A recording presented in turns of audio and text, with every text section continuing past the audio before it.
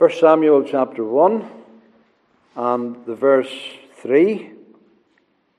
This man went up out of his city yearly to worship and to sacrifice unto the Lord of hosts in Shiloh. And then verse 11. She vowed a vow and said, O Lord of hosts. Bible students often ask, what is in a name?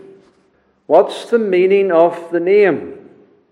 Because they know that in the Bible, names usually contain quite a bit, particularly if it's the Lord's name, if it's a name for God. And tonight I want to consider with you a divine name, God's new name in Samuel.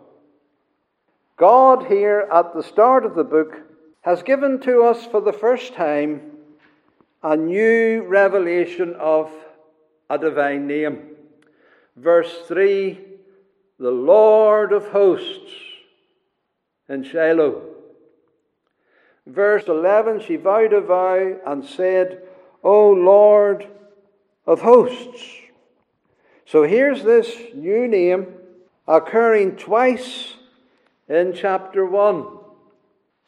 And it is thereafter found very frequently in the Bible. It is one of the favourite names of some of the prophets. It is used hundreds of times in their witness. Zechariah clearly loved it. Jeremiah the prophet also loved it. The name is used in 8 Psalms, particularly Psalm 46, where it is used as a refrain in that psalm. The Lord of hosts is with us. The God of Jacob is our refuge. It's also used as a refrain in Psalm 80. Turn us again, O Lord of hosts, cause thy face to shine. It's also used a number of times in Psalm 84, where the psalmist longs for the temple worship. How amiable are thy tabernacles, O Lord of hosts. And all these uses of that name are worthy of study and consideration to find overall unifying themes in regard to it. And those 3 Psalms in particular, Psalm 46, Psalm 80 and Psalm 84, should be studied in parallel with the book of Samuel. The Hebrew expression is Lord Sabaoth, Jehovah of hosts. In the New Testament, you see Paul and James both using this expression. For example, in Romans 9, verse 29, he's quoting from Isaiah the prophet. He says, except the Lord of Sabaoth had left us a seed, we had been as Sodom and been like unto Gomorrah. If it wasn't for this Jehovah of hosts, that's what we would have been like. And you know what Sodom and Gomorrah was like. And then James, he uses this word Jehovah Sabaoth to warn the rich who had gained some of their wealth by oppressing and defrauding the poor day labourers in their time. And James says, behold the hire of the labourers who have reaped down your fields, which is of you kept back by fraud, crieth, and the cries of them which have reaped are entered into the ears of the Lord of Sabaoth. Not just the ears of the Lord. It should send terror into you that it's the ears of the Lord of hosts. The Lord of hosts. Don't you be robbing your poor workers. Their God is the Lord of hosts. Most famously, it is used in the hymn of Martin Luther. That man who faced much opposition and all the host of men and of hell in his warfare for truth and righteousness, he had a great understanding of the significance of this divine name and had much comfort from it. As he said in one of his hymns, did we in our own strength confide, our striving would be losing. We're not the right man on our side, the man of God's own choosing. Dost ask who that may be? Christ Jesus, it is He. Lord Sabaoth, His name, from age to age the same. And He must win the battle. You see, Luther understood that name. He knew how to use that name. He knew how to bring that name into the struggle that he was experiencing. And this is where it all begins. This is the first time you read it in the Bible, the book of Samuel. It begins here in Shiloh. Now, of the importance of God's name, we have to be constantly reminding ourselves. We must never lose the meaning, the significance of any of His divine names. You want to know His name. How can you believe in Him if you don't know His name? He gives us His name so that we can know Him, so that we can believe in Him. He gives us His name so that you can understand what He wants us to do and how He wants us to live and how it is that we should trust Him. So God's names are very important in the Bible, and it leaves us very clear about that. Remember how Peter said, through faith in His name hath made this man strong, whom ye see and know. This lame man, this powerless, weak man, what was it made him strong? It made him stand up through faith in His name. His name. They that know Thy name will put their trust in Thee.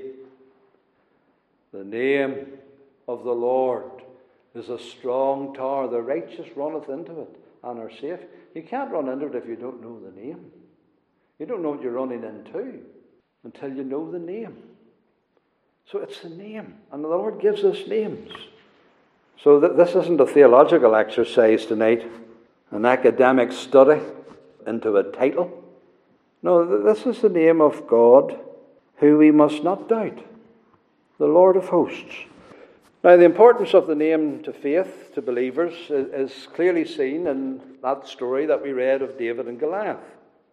In that conflict between David and Goliath, the Philistine laughed at him. He came out with his staff, came out with his wee bag, his wee shepherd's bag, pretty powerless looking. But notice how David speaks to the giant.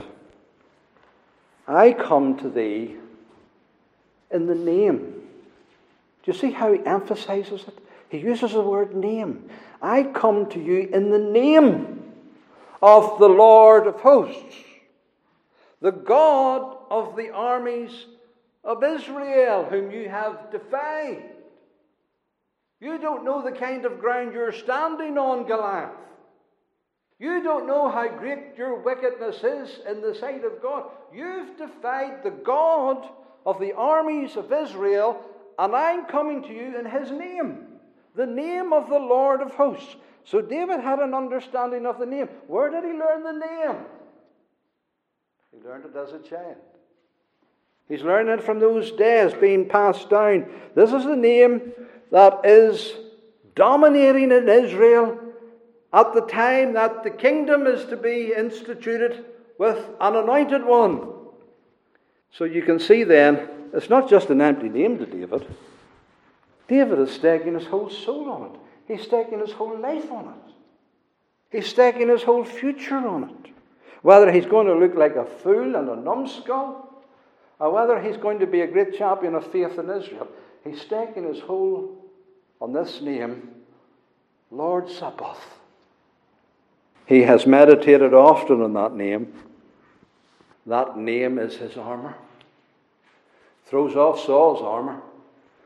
That name is his high tower. He's going out there inside a high tower. The name of the Lord of hosts. He's faith. I'm going in His name. Whosoever believes in the name will be saved. And so this new name. And enclosed between the two uses of the new name in chapter 1, there's another new word in 1 Samuel. You have it there in verse 9. Eli the priest sat upon a seat by the post of the temple. The temple of the Lord. It's just a wee tent. The temple hasn't been built yet. In fact, we'll not read of the temple at all in Samuel. It's not built until Kings. But here's the temple. The Holy Spirit is saying he's sitting at the gate of the temple of the Lord. It's a word that suits the divine name. The Lord of hosts in his temple. His temple. This is a grand title indeed for the tabernacle. But the Holy Spirit is telling us something. The new expressions are interrelated. You see, Lord of hosts, Lord in his temple, the Lord over the cherubim in the most holy place, the Lord of hosts. It's a literary device of the Holy Spirit right at the entrance of the book here to draw us into the book. This book isn't about Samuel. This book isn't about Saul. This book isn't about David. This book is about Jehovah of hosts. It's not just a collection of stories. It's Jehovah of hosts in the stories, in the history, making the history, bringing the history to pass so that his anointed one is becoming visible to us. And ultimately that's Christ. Because as we go through here, we're going to see Saul. Oh, Saul's the anointed one. He looks like Messiah. But no, he's not. He's not Messiah. Makes a whole mishap of it all. And then David, well, he slays a giant. Oh, he's the Messiah. No, he's not. He makes Bathsheba and all of that. He makes a mess too. This is Messiah. We have to wait still. But they become types and pictures and shadows of the Messiah. And the new name is being introduced here to tell us this is something special. This is a new day. This is a very special book and age that we ought to study and not neglect. So it's there at the start to make sure that you ought to come in here. You ought to come in here and study this. The word temple means palace, a grand royal dwelling place, a habitation for a king. The king that Israel rejected whenever they wanted a king in his place. He has a palace. He's the Lord of hosts. Why would Israel want to reject him? Why would they want a Saul? But that's the story of the Lord, the rejected one, but still mighty in battle, and the conquering Redeemer who rose from the dead. The God in Samuel is not some local deity merely then, like Dagon, enclosed in a temple. He's the Lord of hosts in his holy habitation. God over all. So God doesn't reveal himself to us all at once. You know that, don't you? God's self-revelation is progressive in the Bible. And at different stages of redemptive history, God gives us a new name from time to time. And you have to note those stages when God gives a new name, because they're very special moments in redemptive history.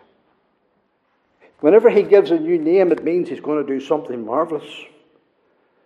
Whenever he gives a new name, something wonderful, something powerful, something mighty is taking place or is about to take place. Whenever he gives a new name, it invariably means this is going to be a new day, this is going to be a new age, and there's a new divine name suitable to it.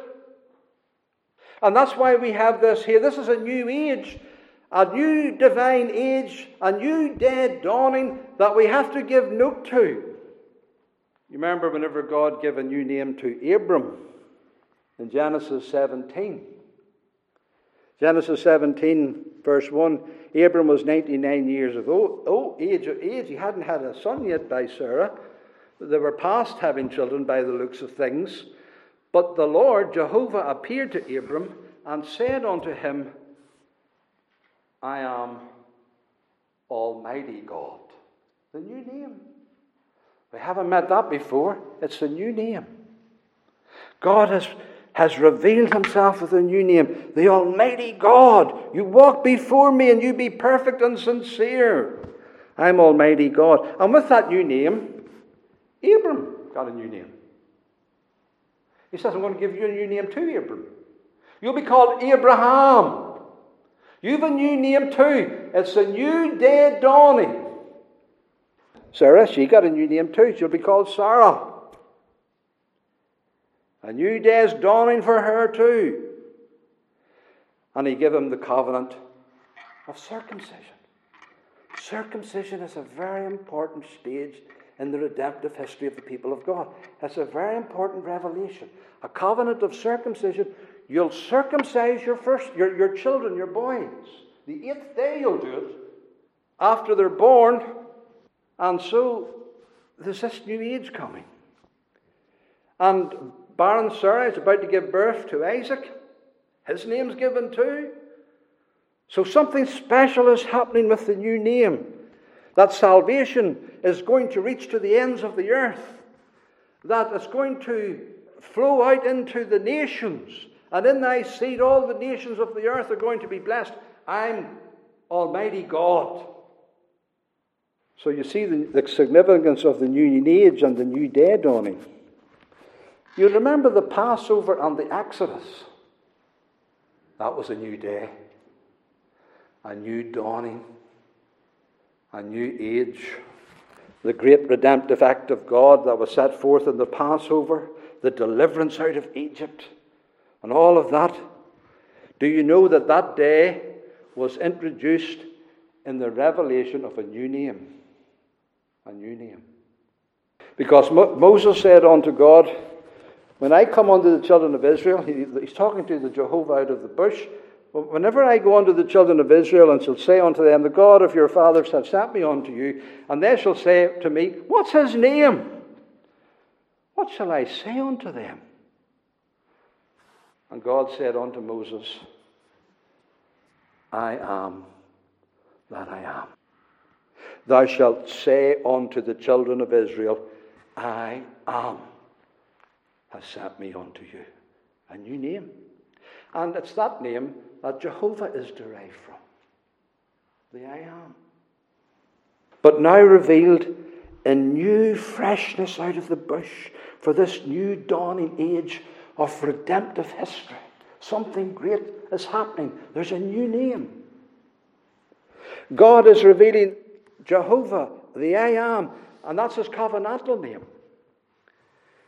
It tells us he's the eternal one, the I am, the unchangeable one, but the self-existent one for his people. For his people's existence. So they can be redeemed, brought out of Egypt, and live eternally with him in the land of promise. Jehovah, your God. Self-existent, so that you can eternally exist with me in covenant. The new name ushers in that revelation. And so God spake unto Moses and said unto him, I am Jehovah.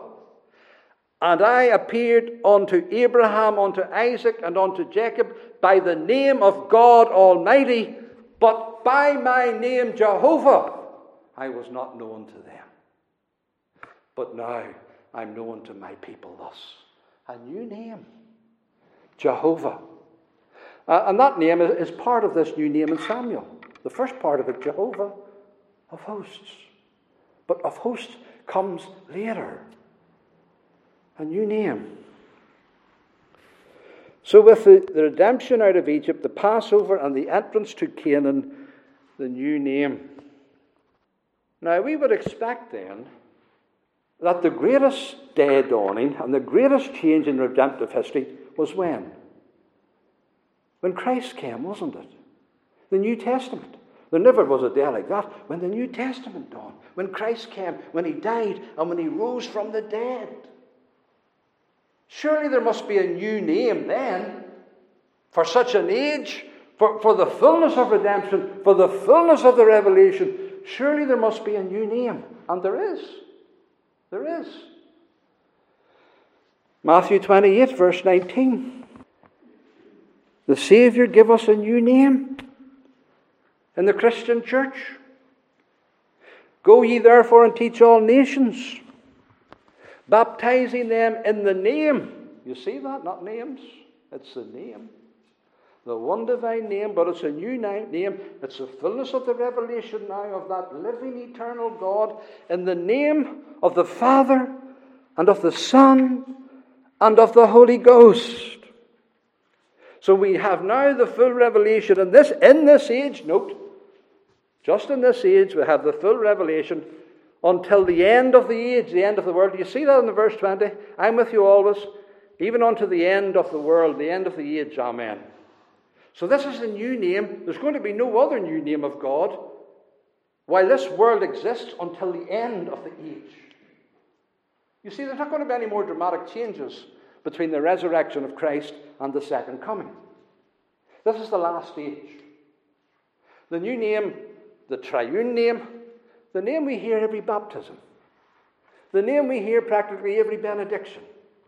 Every time we meet in this house, we'll be hearing about this name.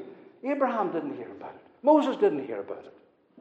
We, the Christian church, have heard about it. The name of the Father, the Son, and the Holy Spirit. And until the end of the age, that name is the full revelation of God to us. But that's not the whole story. Because there's another day, another age to come, a new day, when the new heavens and the new earth come, and whenever the church is consummated and enters into all the fullness, into the eternal paradise of God, with God, and then there'll be another new name. A full revelation of God, such as not been before. And you read about this, for example, in Revelation 3. The climax in the new day, above all new days, in the new heaven and the new earth. And the Lord is telling the church of Philadelphia about it. Behold, I come quickly. This is the second coming. Hold that fast which thou hast, that no man take thy crown. Him that overcometh will I make a pillar in the temple of my God. You see the word temple again? This temple of God. The believers are going to be pillars in that very temple with God. A pillar in the temple. He'll go no more out. And I write upon him the name. You see that? I'm going to write upon him the name of my God. And the name of the city of my God. Which is New Jerusalem. A new name. New Jerusalem. Which cometh down out of heaven from my God. And I will write upon him. Do you see it? My new name. There's a new name in the new cosmos, in the new creation, where the full revelation of God to his people will take place. And that revelation will be so full, so close to our heart, so close to our experience, that the Lord is personally going to write it on every one of us. I write my new name on him. He's going to write it. He's not going to write it in the Bible anymore. It's not going to be revelation in the Bible anymore. He's not going to give us a new name that we're going to have to read about and trust him and try to study and believe. No, he's going to write it right on us. And we're going to know God as we never knew him before in that new name. So every time you read of a new name of God, there's something wonderful, something special, something blessed. What I'm trying to do is to whet your appetite for the book of Samuel. I hope you're not saying, oh, this is going to be a boring book. God doesn't want it to be a boring book. He's put this at the very start, along with that wonderful psalm of Hannah's, to want to draw us in, to know him, to find him, to discover him. This is the book of the Lord of hosts. And what are we going to learn about him from this name and in this book? Well, as I said, obviously Jehovah's not new. It was revealed. At the time of Exodus, whenever God showed himself the God of his people, the covenant-keeping God, the eternal, self-existent one who gives his whole being to the existence of his people. I am Jehovah, thy God, thy covenant God, which have brought you out of the land of Egypt. You'll have no gods before me. He's already revealed that name. I'm Jehovah your God. I brought you out. Don't have any other gods. But there's this new addition. Now that they've established themselves in Canaan, now that they're in the land of promise, and the tent has become a more semi-permanent thing in Shiloh, there is this new name of hosts. Now, a debate centres around what it means and who are these hosts of the Lord. And there are some who say it's God's people, Israel, the Lord's people, the armies of Israel, the tribes. And the word is very often used of them in the book of Numbers, for example, the hosts, tribes of Israel are hosts. And they were gathered into hosts for marching units, pilgrims, making their way in their journey of Israel. You remember how David said, I come in the name of the Lord God of hosts, the God of the armies of Israel, whom you have defied. It also is a word that's used of the armies of his enemies. His enemies are called a host. In fact, you'll see it there in Samuel. The Philistines are called a host. The Egyptians are called a host. The Assyrians in the Bible are called a host. So the word is used of the hosts, even of the enemies of God. We read of the host of Pharaoh, for example. And then we read this word in relation to the stars, the hosts of heaven. We read that God said, lift up your eyes unto heaven, when thou seest the sun and the moon and the stars, all the hosts of heaven. Don't worship them, but they're called the hosts of heaven. Thus the heavens and the earth were finished, we read in the creation, and all the host of them. And we read of idolatrous worship in the Bible in Kings, where the people have worshipped all the host of heaven and served Baal. And we read that at the end, all the host of heaven shall be dissolved, and the heavens shall be rolled together as a scroll, and all their hosts shall fall down, fall away. That's a description of the end of the world, the unfolding of the old cosmos and the bringing in of the new, all the old stars, all the old hosts, as it were, failing. So it is a reference sometimes to the stars. It's also used of the holy angels. They're called hosts. Praise ye him, all his angels. Praise ye him, all his hosts. And you remember whenever the announcement of Jesus in Bethlehem, with the shepherds, suddenly there was with the angel of the Lord a multitude of the heavenly host, praising God and giving worship unto him. Bless ye the Lord, ye his angels that excel in strength, that do his commandments, hearkening unto the voice of his word. Bless ye the Lord, all ye his hosts. So it's definitely used of the angels.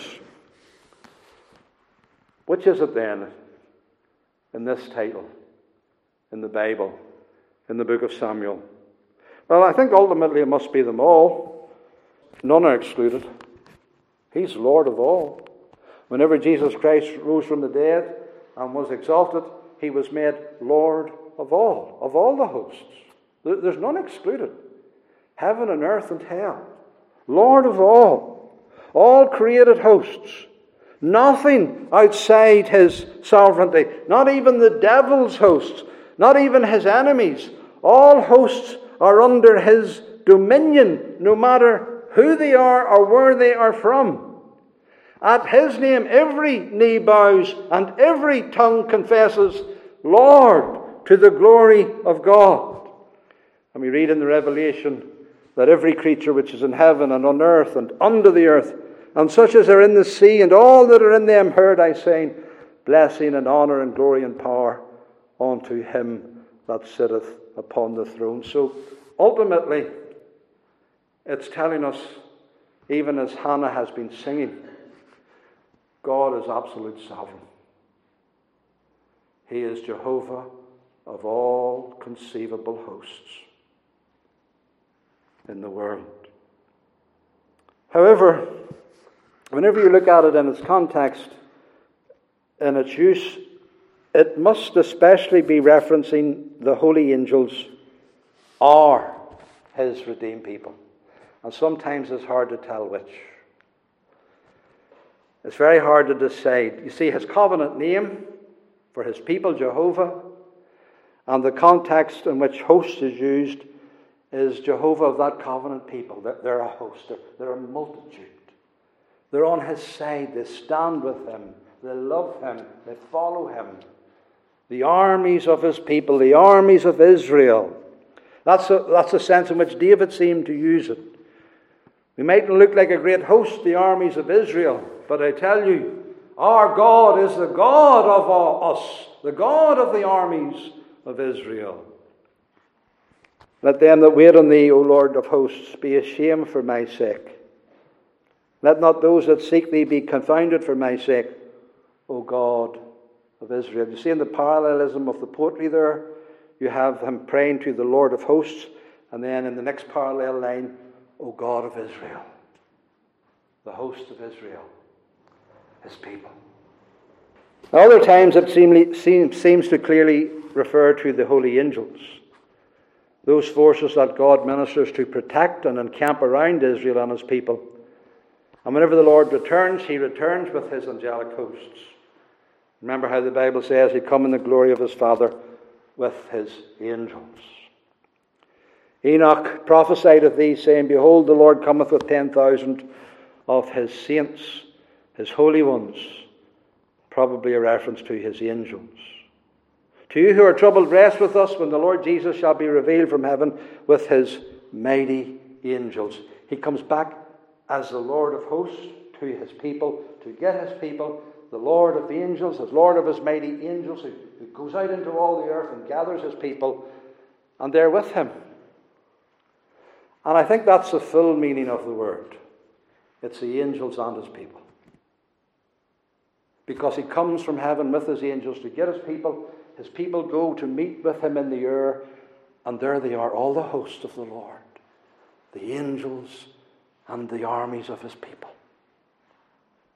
That's the ultimate meaning of the name. All his elect, whether angelic elect or human elect, all his armies who are faithful to him, who are called and chosen and faithful. It's all them, the angels and the redeemed of the Lord, because Christ, he is the one who gathers together in himself all things which are in heaven and which are in earth, even in him, the Lord of hosts. God has put all things under his feet to be the head over all things to the church and for the church. So it's the angels and the church, the hosts. I think then this is largely a military term. The ministering of forces, the arraying of armies. This tells us that the Lord is a God of battles, God of warfare. And his people and his angels are his armies. You see this in Psalm 24, for example. The King of glory. Who's the King of glory? The Lord strong and mighty, the Lord mighty in battle. Lift up your heads, even lift them up, ye everlasting gates, and the King of glory shall come in. Who is this King of glory? The Lord of hosts. He is the King of glory. And so that's the significance of that name here at the start of Samuel. The Lord of hosts in his temple, the King of glory. Why are you asking for another king? I have my anointed. I have my Messiah. I will send him in time.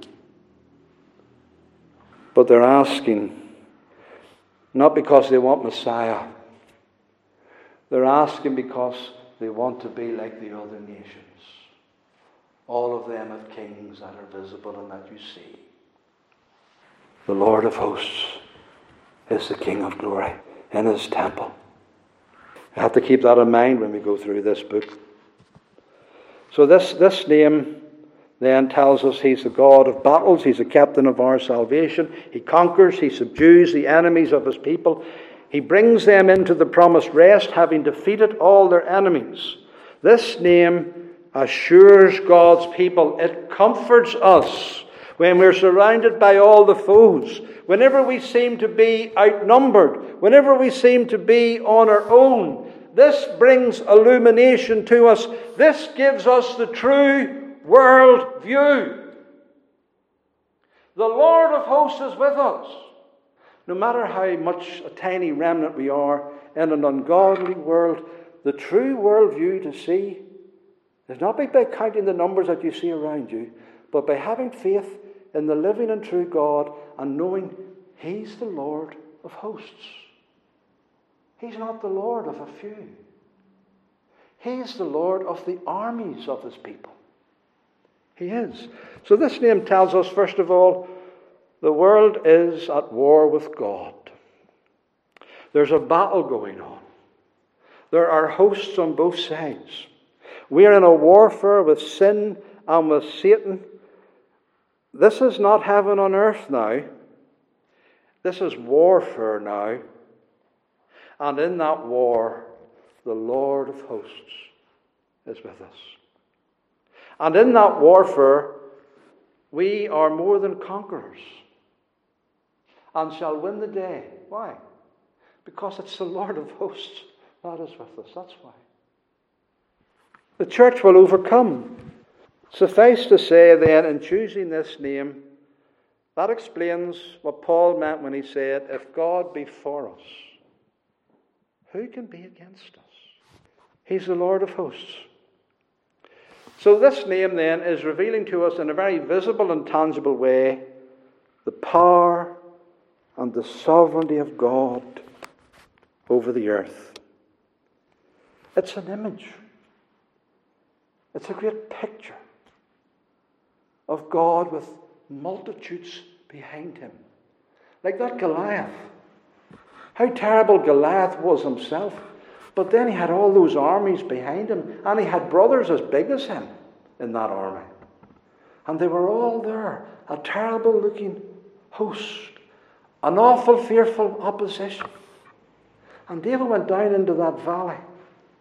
And the armies of Israel were trembling away. But David went down into that valley in the name of the Lord of hosts. And he prevailed. Through faith. Hebrews 11 and all of that. Through faith. Through faith in the name. So it shows that God is sovereign and will win the day. It shows the power of his creation, who made those hosts. It shows the power of his redemption, who redeemed that host of humans. And it shows the marvelous sovereignty of his power, because all of those hosts have wills and volitions and wills of their own. And yet every one of them have chosen the Lord. Every one of them have chosen to stand with the Saviour. Every one of them have been won by him in a day of power. And they're willingly and voluntarily and heartily and readily standing there with him, the Lord of hosts. They're among the number. They're there. You're in this name. If he's your God and Saviour in Jesus Christ, you're in this name, the Lord of hosts. You're here in that name, hosts. And so it shows that God is loved as well as feared, because these are obedient worshippers and followers. And so the most important thing anyone can do is to make sure he or she is among this number, that the Lord is their Lord, and that they stand with him. And in that great day of his appearing, as he comes back as the Lord of hosts, they are seen to be standing with him.